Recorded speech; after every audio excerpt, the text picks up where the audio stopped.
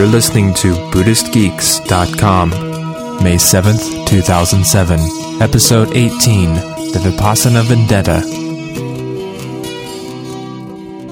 In this episode, Vincent Horn continues to share his reflections and experiences of a 2-month meditation retreat he recently completed. In this podcast, he discusses doing karma yoga during long-term retreats, state chasing in meditation, and suffering and death in practice. We hope you enjoy this conversation with this insightful Buddhist geek. This is part 2 of a 3-part series.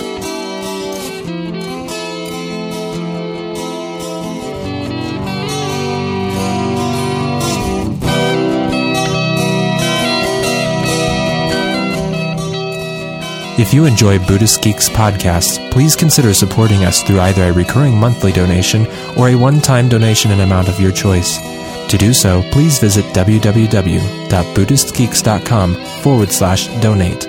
We thank you for your support.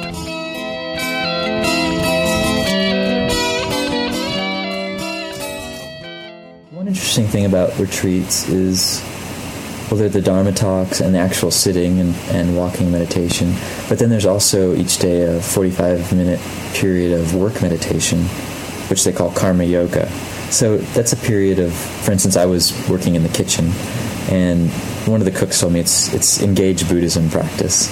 I remember one of those, a funny story you had told me about a past retreat where there's a lot of neuroses that come out, that get played out in some of those work situations that seem like can actually be practiced in and of themselves in a more active way without going into the world, because everyone's practicing there, but at the same time, quirky things happen. Oh yeah, most definitely. I remember the first retreat I did. I was during the work period. I didn't have a work period. I didn't have a job during the morning work period, and I was walking in one of these walking halls and minding my own business. And this guy came up with this huge broom, and he's like, "Get out of my way!" And this was my first retreat. I didn't really get, that it wasn't cool to be walking where someone was supposed to be doing their job. Oh. So I, took it really personally and was upset at this guy for days. Really? Wow. And it was a great opportunity, although I didn't take advantage of it on that retreat, to notice kind of the reactive patterns that were happening in my mind. Right. So those present some opportunities if we can pay attention to them and not be pissed off at people and only that. And it's funny in my tradition they call it the Vipassana Vendetta when you get upset with someone and you build up these stories about them. Another retreatant, for instance, that you've never even talked to. And then the flip side of that is what's called the Vipassana romance, and that's when you fall in love with and maybe even marry and then finally divorce someone all in the course of a couple days. Nice. Yeah, it can be really powerful to have those experiences. I had a few of those on my retreat, and I was just blown away at how quickly my mind would be consumed with a thought like that, kind of repeating that situation in my head. Right. And I wouldn't have noticed it as much out of the retreat, but I couldn't believe it. I was like, this is crazy. Yeah, what the hell is wrong with me? So, this being your longest retreat, what was your experience like in general? Was it any different than, say, doing a 4-week meditation retreat? What sort of experiences did you have on the retreat, or that you felt the retreat helped you to have or come by? Well, it's an interesting question, and it's one that,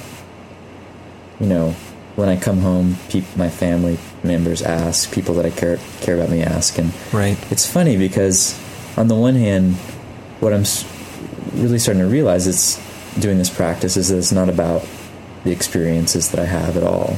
It's more about the relationship to them, and because they're all coming and going. Right. The question that most interests me is, what's real.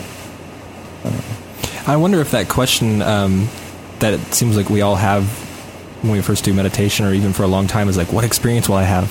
What experience is in store for me? And I imagine the longer you're on retreat, the more tiring that question gets, and the more exhaustive. It's just who cares? I mean, you can. It seems like you could uphold that for, say, a week or 2 weeks and keep that energy going into the thought, what will I experience? But I wonder if you're on retreat long enough, does that just drop away because it's ridiculous? Well, the problem is it never drops away. At least, it drops away for periods, but that's kind of the first noble truth in Buddhism of suffering, is that the mind is always leaning towards or wanting something to happen different than what's happening. Right. And so that state chasing, that wanting some state, wanting some experience to happen, it's so humbling and so embarrassing to watch over a course of 2 months just the continual desire for certain experiences or experiences I've never even had to arise. Right. And it's like, wow, I'm really this is really kind of sucky. So I think it's funny, a 2-month retreat, I mean, it really makes that tendency in the mind obvious, at least for me. And there were points on the retreat where it was so painful to watch my mind doing that over and over again that I started asking myself, what's true of all states? What's true of every experience that arises? Is there something that can be found? Where's a true refuge is another way of asking it. Where can I rest? Because no experience can be rested in, at least none that I've found. Right. And even a non-experience can't be rested in. So it's like, where can I finally take refuge? And maybe the answer to that is there is no refuge, but it seems to be an important question, and I think even for beginning meditators, it can be an important question. I think that's the reason most people get into meditation anyways, because they want to rest and be at peace. Right. And the weird assumption in the beginning, at least for almost everyone I've known, is that there's going to be a state or an experience that's going to give me rest. Yeah. And somehow that doesn't ever really come through, or at least not in the several years I've been practicing. Yeah, I think we kind of started talking about this after you got back on retreat when we just spoke over the phone. Yeah. And something I talked about in my post on conceptuality was that's what I begin to notice after so long of, there's just always this desire to find some final resting place, and none of the practices of Buddhism and the teachings really seem to offer that, even though we can take them to be that way. We think that they're going to offer that to us, but really what they're doing is just constantly pulling the rug out from us to say that there isn't a place. And so it seems like practice is just more of an exhaustion of things, like we were maybe talking about it a little bit earlier. Yeah, things become more subtle, and there's a certain process of death and rebirth that happens in practice where identity, continues to be questioned. What I'm identified with, my body, for instance, or my thoughts, or even really high things like my spiritual practice. All those things are kind of put into question, if one's doing contemplative practice correctly, I think. And at some point, those identities and those kind of holdings are seen through to some degree, and somehow there's kind of a dying to them that happens. I think, all the spiritual traditions talk about that, and I think it's interesting that that's not really emphasized that much. Maybe it is. Maybe certain teachers emphasize it, but I don't know. I find that it's just not brought up very much. Is that what you're saying, or that in comparison to other aspects of practice? In comparison to having these profound states of experience of dissolving into oneness or emptiness, or extraordinary love and compassion, and being a bodhisattva and going around waking people up. It's like, no, part of that is Well, it sounds a lot better. Yeah, it sounds. It's definitely got a more. And Daniel Ingram, who we've had on the site, he talks a lot about this, and I'm definitely influenced by his perspectives, but also in my experience, I've seen it to be true, where there is a huge in retreat. I spend a lot of time in anguish and in complete, states of dissatisfaction and pain, and it's like that's actually part of the practice, and it's part of the progress of unfolding. Yeah, I think you're right on this, because I don't think I've looked at practice in that way really until I met you, and then also started reading Daniel's work or listening to him talk, and that's definitely emphasized a lot more by him, and not so much in with other teachers, or in the teachings themselves, or at least they're not brought out, you know? I suspect that they're in there, you know? They're there for sure. And teachers, they'll hint at them a lot. Even teachers on this retreat, they would bring up periods in their own practice to kind of illustrate this point, where they were experiencing a lot of fear, terror, anger, desire, an extraordinary amount of difficult emotions. They'll bring that up in order to make sure that people get that it's normal. Yeah. But the funny thing is, a lot of people will hear that, and somehow there's still the tendency to try to get to some state or to avoid those kind of difficult states. Right, and like those. It seems like a part of it. Right, rather than seeing them as something peripheral, that they're actually the practice itself, you know? Yeah. That they're actually saying something about your practice directly. Yeah, there's something valuable in those experiences that is equally important to be investigated. It's not something that can be left out, because what are we trying to investigate? Like, just the pleasant states, or are we trying to investigate our entire experience and everything that's arising? I wonder if it has to do with skillful means a little bit. In my Tibetan class, we're translating a text, and part of it focused on precious human birth, and it actually said in the text that we start with that one because we kind of already dig that, we kind of already dig our birth. In some sense, we think it's good. And so, like, starting with positive aspects is a good place to start.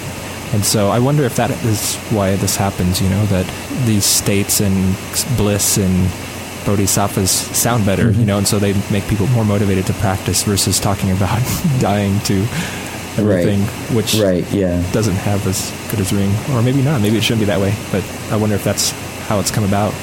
Yeah, I mean, there's definitely... I wrote about this on the site, Sid the Salesman. And it's funny, looking at the Buddha's life, that's not how he got into the Dharma. That's not how he got onto the path. No one told him this is a great ride. Like, he, went out and saw, birth, aging, sickness, and death, and he said, "Oh shit, I've got to realize what's going on here." That's a good point. It seems like a lot of people enter the path through that door, and then I guess others enter the path through the door of wanting some fantastic experience that's going to bring them to peace. And I don't guess it matters as long as you are on the path, but it does matter. It does kind of matter, because that view that it's all about an experience, some pleasant experience that'll happen in the future, at some point becomes the primary obstacle. So this is something that folks will wrestle with on a retreat if they haven't been on one. How do you feel that you've dealt with it during retreat? How have you dealt with this obstacle? Did a lot of help come from the teachers in talking with them, or how were you able to get perspective on this? On the one hand, I'm still dealing with it. Right, yeah. Not to imply that it's like totally done and you don't have a problem with this, but there's probably definitely a point where it switches for a person to be able to start noticing this a little bit more and not being as attached to that. Right. I don't know. It's somehow a thinning out process. One of the teachers on this retreat talked about the unfolding of spiritual, practice as a thinning out process, as though there are clouds in front of the moon, and slowly but surely those clouds are kind of thinning away. And I don't know when it happened. I've had great teachers, and Daniel Ingram's really down to earth perspectives have helped me a lot in that regard. And then also just sitting with the mind that's never happy with what is, and realizing how pointless that is, and how it's not really leading anywhere except for where I already am. Right. So, all those things. This has been a presentation of BuddhistGeeks.com, copyright 2007. Music in this podcast provided by C for Chaos. For more great music and writing, visit his blog at www.cforchaos.com.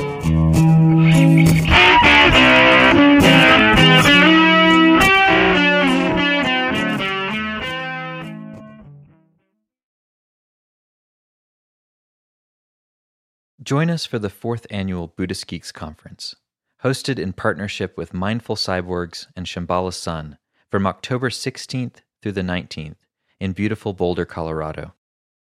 This year's conference will be exploring the convergence of Buddhism with modern culture and technology, through informative keynote presentations, idea-packed TED-style talks, self-organizing community dialogues, and contemplative workshops and practice periods.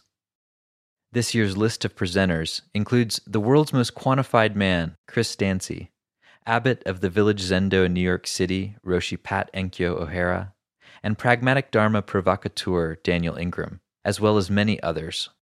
For more information and to register, visit BuddhistGeeks.com/conference.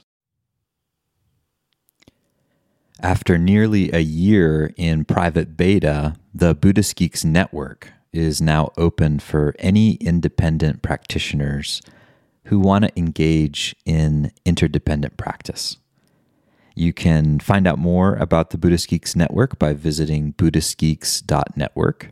And if you'd like to join the community and join us in regular social meditation practice or other events that we host there in the network, all freely offered, you're very welcome to do so, again, by visiting BuddhistGeeks.network. Love to see you there.